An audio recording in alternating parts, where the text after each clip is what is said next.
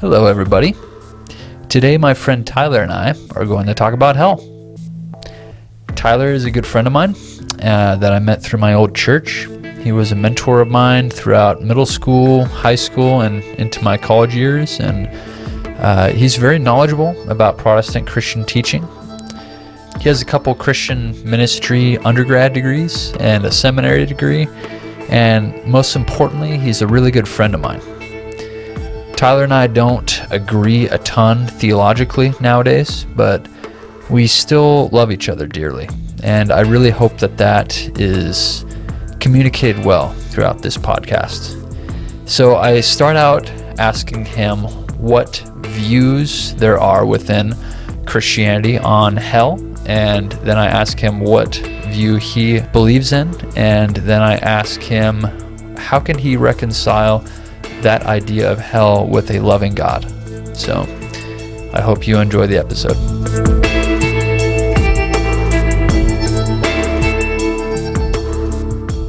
Welcome, Tyler, to the Project Matter podcast. It's good to have you. Thanks for having me. So first question is, what different views of hell are there within Christianity? Yeah, so I got 4 here, and the first isn't hell per se, but it relates to the conversation. That's purgatory. And the best way to understand, actually, I'll just go through the titles of each and then I'll describe them each. So there's purgatory, universalism, annihilationism, and what's called the traditional view or eternal conscious torment. So we'll start with purgatory. The best way to think about purgatory is like purge factory. Think about it kind of like a shower after you die for all the sins that you didn't get forgiven before you died. Yeah. And that's a pretty much exclusively a doctrine within the Roman Catholic Church. There's some like real fringe Protestant people who hold it, but that's not normal. And the thinking with purgatory is it's only for those who are Christians, but they've still got junk to work out before they actually get to heaven. So non-Christians for purgatory still just go to hell. But purgatory is like a kind of a refining process for Christians before they get into heaven. So that's the first view that kind of attaches to some of the others. So there still is a hell within Catholicism. It's not like a universalism where everybody eventually goes to heaven, but they undergo purgatory. Correct. Yeah. So, and I mean, Catholicism is so huge that you're going to have varying degrees within it. But by and large, there still is a hell within Catholicism that if you don't subscribe to their belief in Christ, their doctrines about Jesus and salvation and things like that, then you do go to hell. Purgatory is for those who do believe, but like I said, you still have some sins that you got to get taken care of before you get into heaven. Yeah. Okay. So that's purgatory. The second one is universalism, or it can sometimes be called ultimate reconciliation, which is pretty much exactly what it sounds like. At one point in the future, everybody, and some people would even say Satan included, will end up in heaven. So God will at one point woo every person to himself. And so in that view, hell is either non-existent, like people who aren't in heaven just aren't in heaven yet. And so they might be kind of like wandering around, not necessarily being punished, but just kind of like, I don't know, spiritually bored after they die, I guess. Or within universalism, there still may be an idea of hell, but it's redemptive in the sense that it like changes you so that you want heaven. And so in that way, it kind of works like purgatory, but for everybody. Yeah. And so in universalism, the idea is that there are those who are going to heaven and know it, and then there are those who are going to heaven and don't know it yet. So that's, and a pretty, like if someone wants a resource to like look into that, I mean, I guess it's sort of recent. It came out when I was in college, so close to 10-ish years ago. A book by Rob Bell called Love Wins. He's a universalist, and that he like lays out a case for it there. And that was like a really big deal when I was in school. Okay, so that's second. Third is annihilationism. And there's two other terms that you might hear thrown around. Annihilation is like the most popular. But the other two titles are conditional immortality or terminal punishment. So the idea here is that hell exists, but only as a temporary state of being.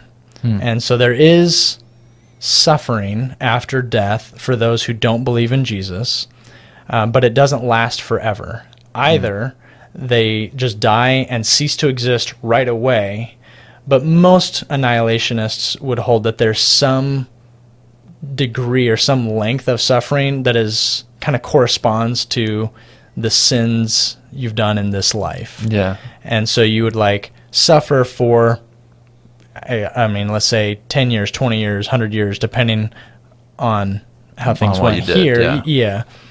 And then you either die and cease to exist, like die eternally, and you cease to exist and you're unaware of it, or you continue to exist, but you're no longer conscious of the suffering and the torment that you're undergoing.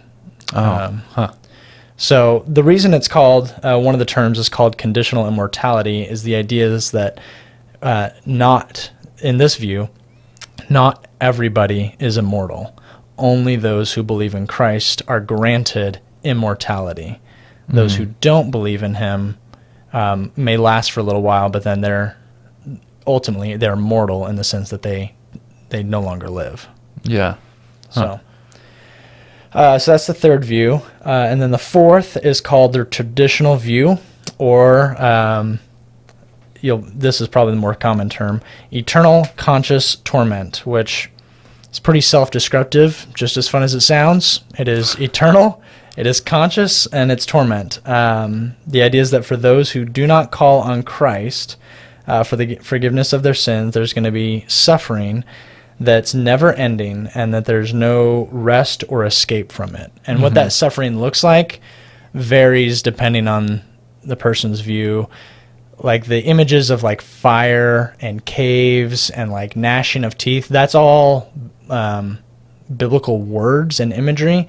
And there's variations within this view of how literally to take those, whether or not there's like actually a lake of fire, because the Bible talks about a lake of fire, or if that's just symbolic for excruciating like suffering after death. So. One of my friends, Teddy, well, actually my brother-in-law, not just my friend, he talked about how, I mean, just because you're talking about just different interpretations of what the eternal hell can be like, he talked about how God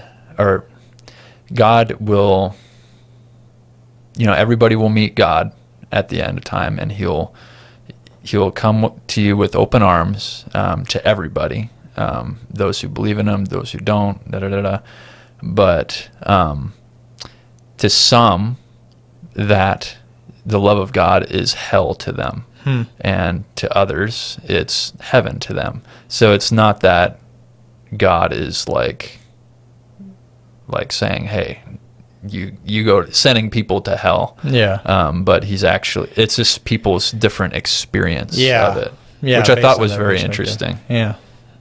I haven't heard that before, so that's the first time I've encountered that. So well, Eastern Orthodox Christianity and Protestant Christianity seem to be pretty different. And I have honestly not done enough digging into Eastern Orthodox stuff.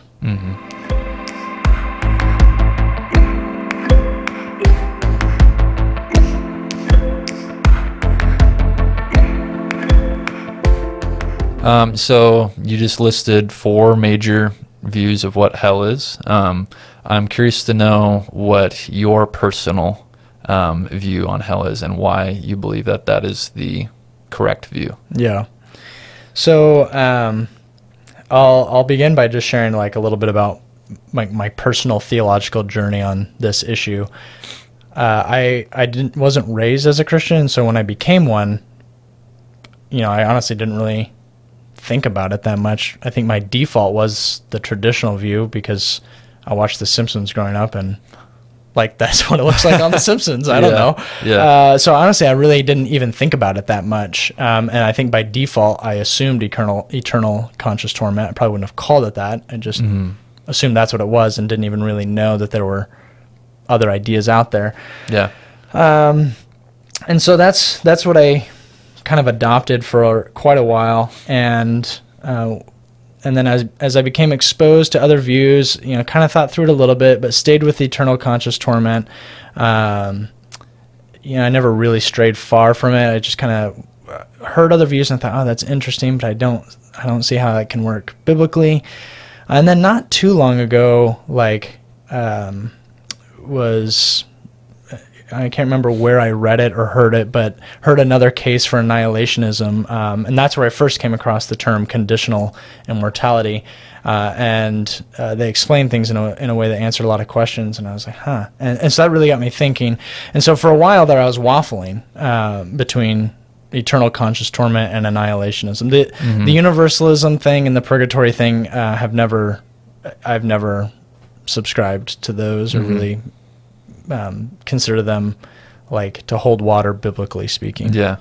But anyway, I went back and forth between those two. And the reason why is because annihilationism talks about how the thing that made me start to think about, wow, maybe there is something to this, is that the shame or the suffering is eternal. So the state of like dishonor and suffering is eternal, but the experience may not necessarily be. And so there's a way of understanding some of the verses that like would still work. So I was waffling on that for a little bit, and where I landed was back where I started on eternal conscious torment. And the reason, and I think probably most other people who hold the other views would say the same thing, but I believe that's what the scriptures teach. The Bible to me is the ultimate source of truth, and so not the only, but the ultimate. And I remember I was waffling between this and something Jesus said. I wrote it down here so that I didn't screw it up. Is in John 5. He's making a statement about what's going to happen in the afterlife. And here, I'll just read what he said. He says, "A time is coming when all who are in their graves will hear his voice and come out. Those who have done good will rise to live, and those who have done evil will rise to be condemned. By myself I can do nothing. I judge only as I hear, and my judgment is just, for I seek not to please myself, but him who sent me." And it was those words, just those who have done evil will rise to be condemned. And I just thought, I don't know if it was like my own brain or the Holy Spirit or what, but it was like, I mean, I just take those words at face value. The reason annihilation was pulling at me wasn't necessarily because I think that's what the scriptures actually teach. It's almost like it was a way for me to sort of get out of an uncomfortable position. And I felt like I was just kind of confronted by the scriptures of, I mean, I'd read that verse. I'd read other verses plenty of times, but it just became clear to me. It's like, it's not that I don't think it's true. It's just that I have an issue with it. So that was it. And then a few other verses that it kind of piled on, that it was that same like Bible reading session. Was Daniel 12:2. This is a fairly famous one in conversations about hell and the end of the world. And in Daniel 12, this is like a prophecy about the end of the world. And he says, multitudes who sleep in the dust of the earth, and so that's a metaphor for death, sleeping in the dust of the earth, will awake, some to everlasting life, and others to shame and everlasting contempt. And again, it was like, well, if I'm going to take everlasting life seriously in the first part of that verse, I have to take the second half of that verse pretty seriously too, everlasting shame and contempt. And then one more, this is again Jesus, this is in Matthew 25, and this is called the sheep and goat judgment. It's again a kind of a common text when thinking about hell and judgment and things like that. And there's like these two groups of people that Jesus is kind of dividing, one that will go to heaven and one that's going to go to hell. And this is just the closing verse. It's a whole long chapter. If anyone wants to look it up, it's Matthew 25. But he closes with, then they will go away to eternal punishment, but the righteous to eternal life. And there's other verses too. There's a really intense one in Revelation 14. But the point is, the reason I landed there is I was kind of waffling and thinking through this and praying about it and just thinking, it seemed to me that the scriptures just laid out hell as eternal conscious torment. Yeah. And so that's where I landed. There's a famous, or depending on the circular, and maybe an infamous quote by a guy named David Cooper in the 19th century. He said, "When the plain sense of Scripture makes common sense, seek no other sense." So I'll say it one more time. When the plain sense of Scripture makes common sense, seek no other sense. And so the point is, if I'm a Christian and I believe the Bible is what it says is true, then I have to take these verses seriously, and I can't twist them to say something that they're not saying, or I can't just kind of conveniently forget them. Yeah.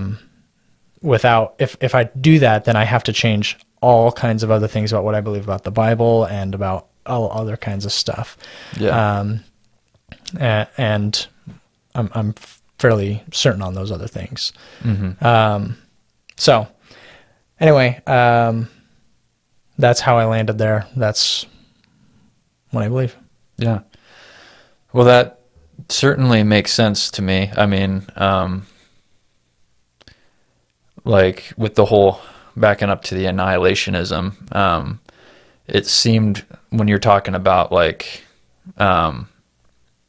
hell is eternal, but your experience of it isn't. It seems like to hold that belief, you'd almost have to tell yourself that the Bible is like trying to deceive you, because the Bible doesn't really talk about that. I mean, if you were to read it plainly, like you're saying, and take it for what it seems to be saying, you really would have to jump through some hoops to kind of get there.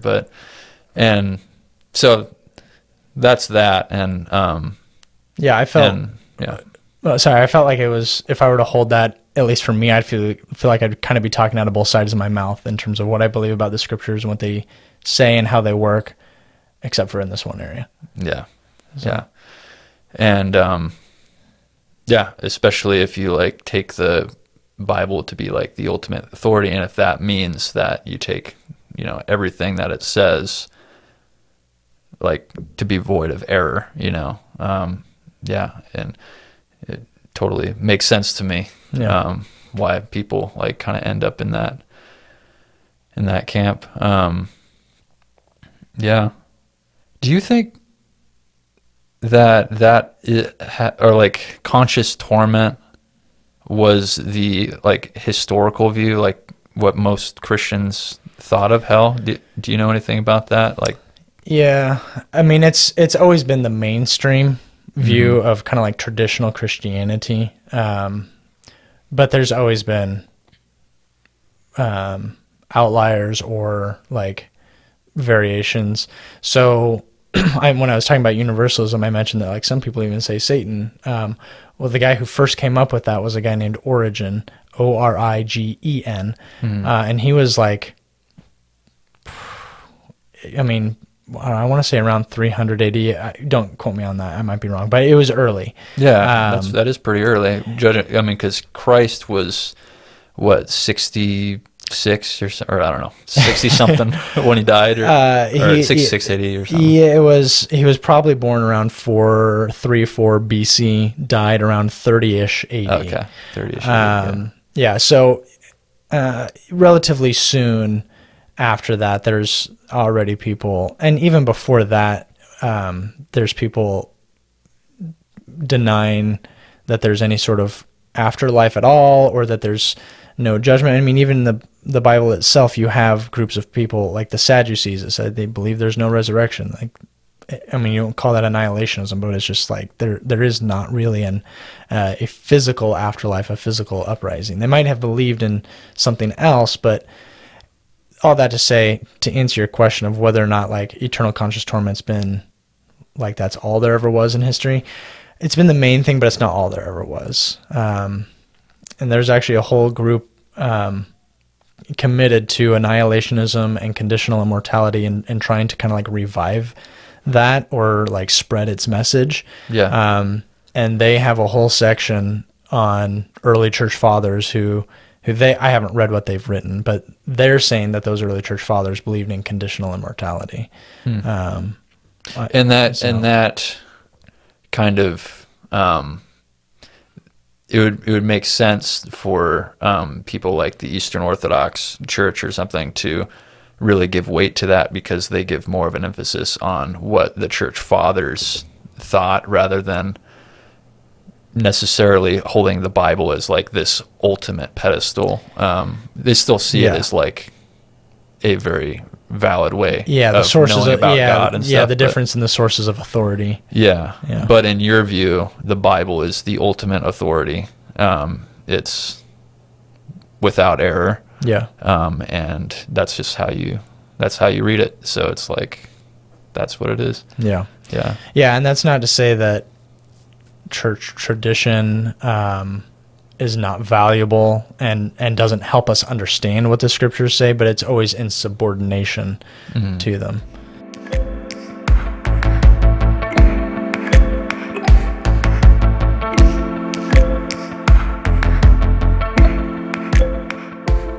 With that view of hell being eternal punishment, and then there's also this view that you hold and Christianity at large holds of this loving God. Yeah.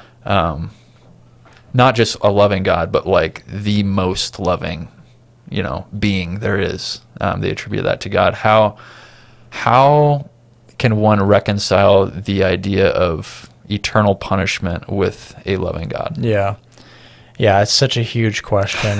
So, I mean, you asked me to come on this podcast. I came with 3 pages of notes on the topic of hell, and 2 of the 3 are on this question. Yeah. So I'm not sure if you'll need to do editing or what, and there's not a logical sequence. These are just several different aspects to things I've thought about in my own, personal, like spiritual journey and things I've read and stuff. The first is like, I just want to affirm the scriptures. Well, like we talked about before, I believe they teach an eternal conscious torment. But they also affirm that we have this loving God who desires that all would be saved, and that like he doesn't. Ezekiel 33:11 is like one of my favorite verses. It says, this is God speaking, "I take no pleasure in the death of the wicked, but rather that they turn from their ways and live." And so the question is, well, if that's true, how can eternal punishment also be true? Yeah. And I've got a quote I'll mention later, but the concept of the quote, or at least one of them, is this. If hell is real, as I believe the Bible teaches that it is, and then God is loving, as I also believe that the Bible teaches that he is it necessary then that God would prevent anyone from ever going there? Or what would it mean for that loving God? How would his goodness and his love look in relation to his people? And I'm actually not convinced that it would mean him preventing anyone from ever going there. I'm convinced it means he would go to the greatest lengths possible to give them the opportunity to get out of there, to prevent them from going there, but he's not going to override them. And so that's where I think universalism falls, is ultimately it's God overriding every other will in the universe. And some would challenge all of that if we were to start talking about election and blah, blah, blah, but that's not the topic of this conversation. But my point being, what do we want the loving God to do? Do we want him to just override us and just do away with it entirely? it seems to me he's already done what we want in terms of making a way so that people don't have to experience hell. And so, I mean, that's one of the whole reasons Christ came is, the famous Bible verse is John 3:16, "For God so loved the world that he gave his one and only Son, so that whoever believes in him should not perish, but have everlasting life." Like God's love is the catalyst for him sending Christ to avert punishment for people. The second, and these are all kind of like connected but not necessarily sequential, is that hell, it's very helpful for me to understand it as a self-chosen destination. And what I mean by that is that hell is the final handing over that God does of people to their choices and their sins. It's related to a question I kind of explored for myself several years ago about like the commands in the Old Testament that God gives people to like wipe out entire cities and villages and like everything. And it's not exactly the same, but this question of like God's justice and goodness was definitely there. And a pattern that I saw there that I am now convinced is throughout Scripture, including hell, is that God waits as long as possible in order to save as many as possible before he executes his judgment. So a verse that I really love and speaks to this issue is Ezekiel 33:11, where he says, this is God talking, "I take no pleasure in the death of the wicked, but rather that they turn from their ways and live." And so the pattern that I saw in that Old Testament, I also see like in the book of Revelation, which is the book about the end of the world in the Bible. It talks a lot about hell. A lot of the imagery that people get come from this book. And the same image or the same pattern of people refusing to believe and refusing to like repent comes up. And so it's like 4 or 5 times God will like lay out this judgment. It's sort of like a preview of what's to come. So it's not the worst thing, but it's like bad. It's like these horrible previews of the coming final judgment. And the phrase comes up, again, it's like 4 or 5 times that the people refuse to repent of their sins. They refuse to repent over and over. And the idea that you get is that it's not that God hasn't given these people chances. It's that they are repeatedly choosing not to take those chances. And so a helpful quote for me comes from C.S. Lewis, who, in evangelical circles is kind of like a superhero, although it's funny because not all of his views are particularly evangelical, but this is still a helpful quote because he's such a good thinker. He says this. He says, "I willingly believe that the damned are, in one sense, successful rebels to the end, that the doors of hell are locked on the inside. They enjoy forever the horrible freedom they have demanded, and are therefore self-enslaved, just as the blessed, forever submitting to obedience, become through all eternity more and more free. In the long run, the answer to all those who object to the doctrine of hell is itself a question. What are you asking God to do? To wipe out their past sins and at all costs give them a fresh start, smoothing every difficulty and offering every miraculous help? But he has done so on Calvary. To forgive them, they will not be forgiven. To leave them alone, alas, I'm afraid that is what he does." So that's the end of the quote. But that phrase at the beginning, that the doors of hell are locked on the inside, it has been very helpful for me. Another term I heard, I don't know who came up with it, is that hell is full of volunteers. And that really helps balance out this idea, this caricature that we get, that God is like playing duck, duck, goose, and if you're not goose, then too bad, you've been sent to hell and God doesn't actually love you. You're pretty much just screwed. That hell is God giving you what you've chosen. It's the handing you over to the choices and the final consequences of our sins. C.S. Lewis has another quote. I didn't write it down, but he says, "In the end, there's only 2 kinds of people. Those who say to God, 'Thy will be done,' and those to whom God says, 'Thy will be done.'" So in that view, are the people in hell enjoying it? No. In the same way that we don't enjoy the I mean, our sins have consequences in the here and now. And we don't enjoy those always. We might for a time, but the final end of them doesn't satisfy us. We're always left empty.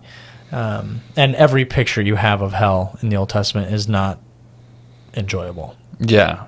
That was going to be my follow-up question. If like people are in that view enjoying it, it seems like it would be contradictory to like it actually being a really bad place of misery. Yeah, it's a place of misery because we've been handed over and refused the path to blessedness.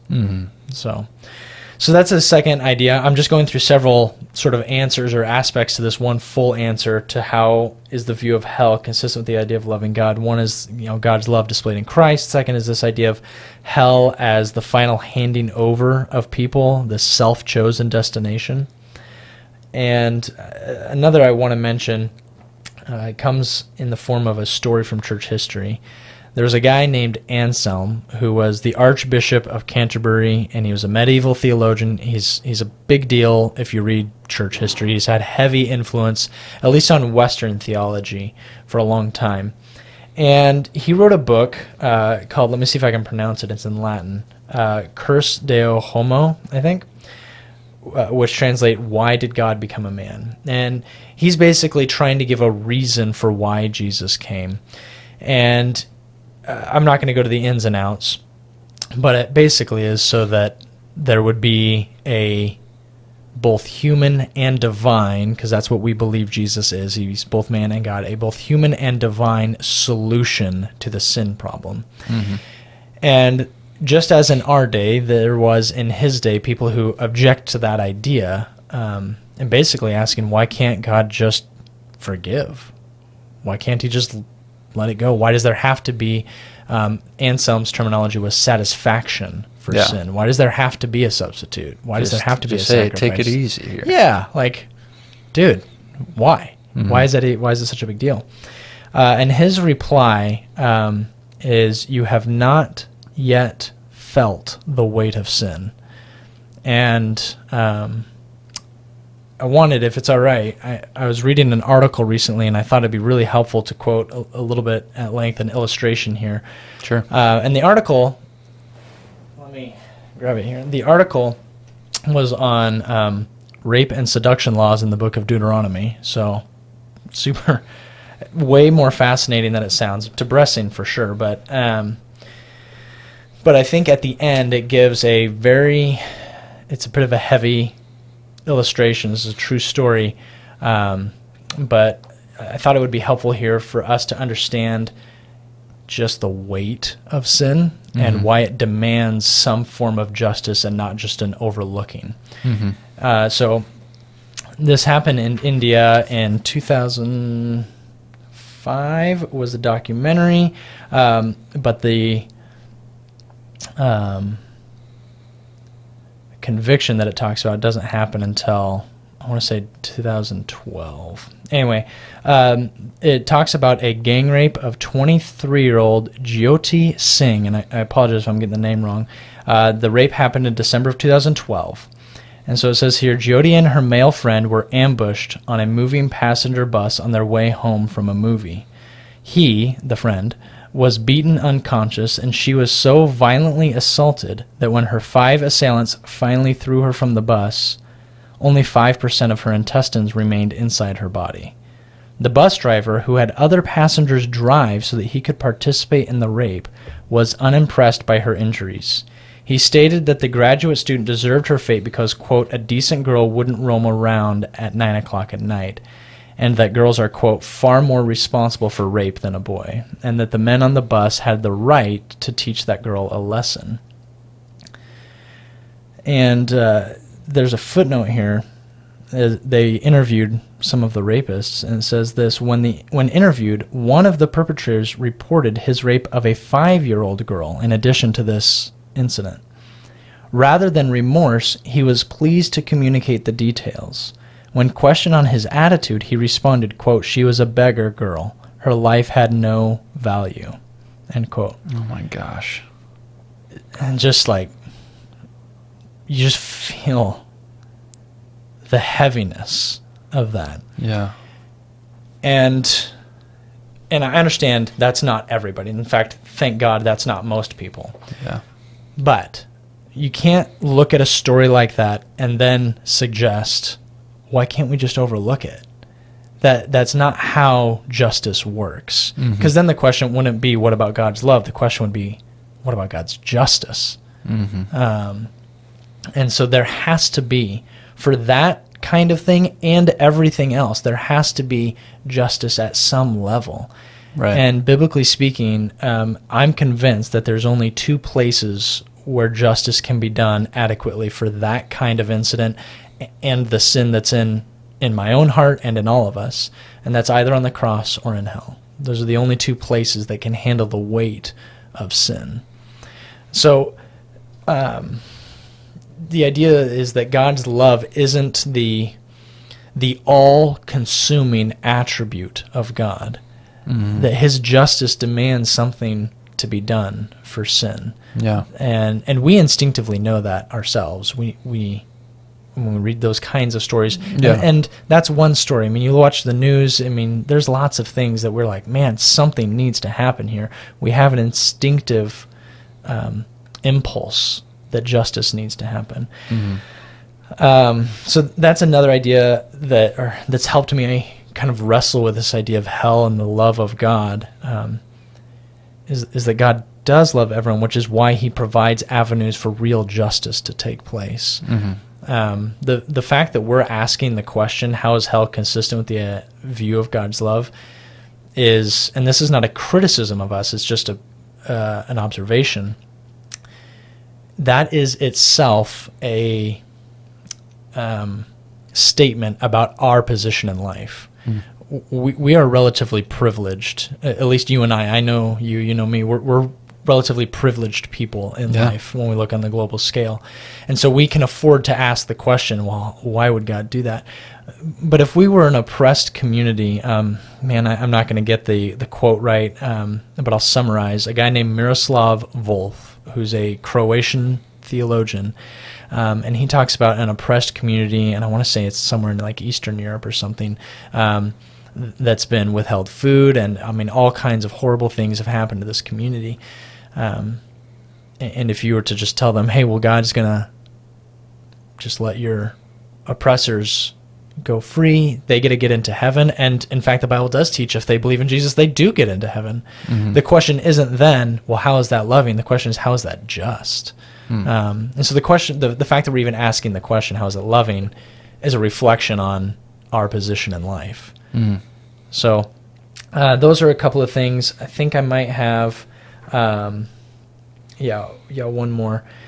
I just want to close by affirming that God is loving to anyone listening, and just a reminder for myself that God does love each one of us. And John 3:16 is kind of the key verse here. For God so loved the world that he sent his one and only Son, so that whoever believes in him would not perish. God's love means that he sent his Son as a propitiation. That's kind of the biblical theological word, as a sacrifice for our sins, so that if we believe, we would not perish, but have everlasting life. So I think ultimately the answer to hell is Jesus. That concludes this episode. Thanks very much for listening. If you enjoyed this episode, please make your way to the next episode, because that is the second half of our conversation regarding hell.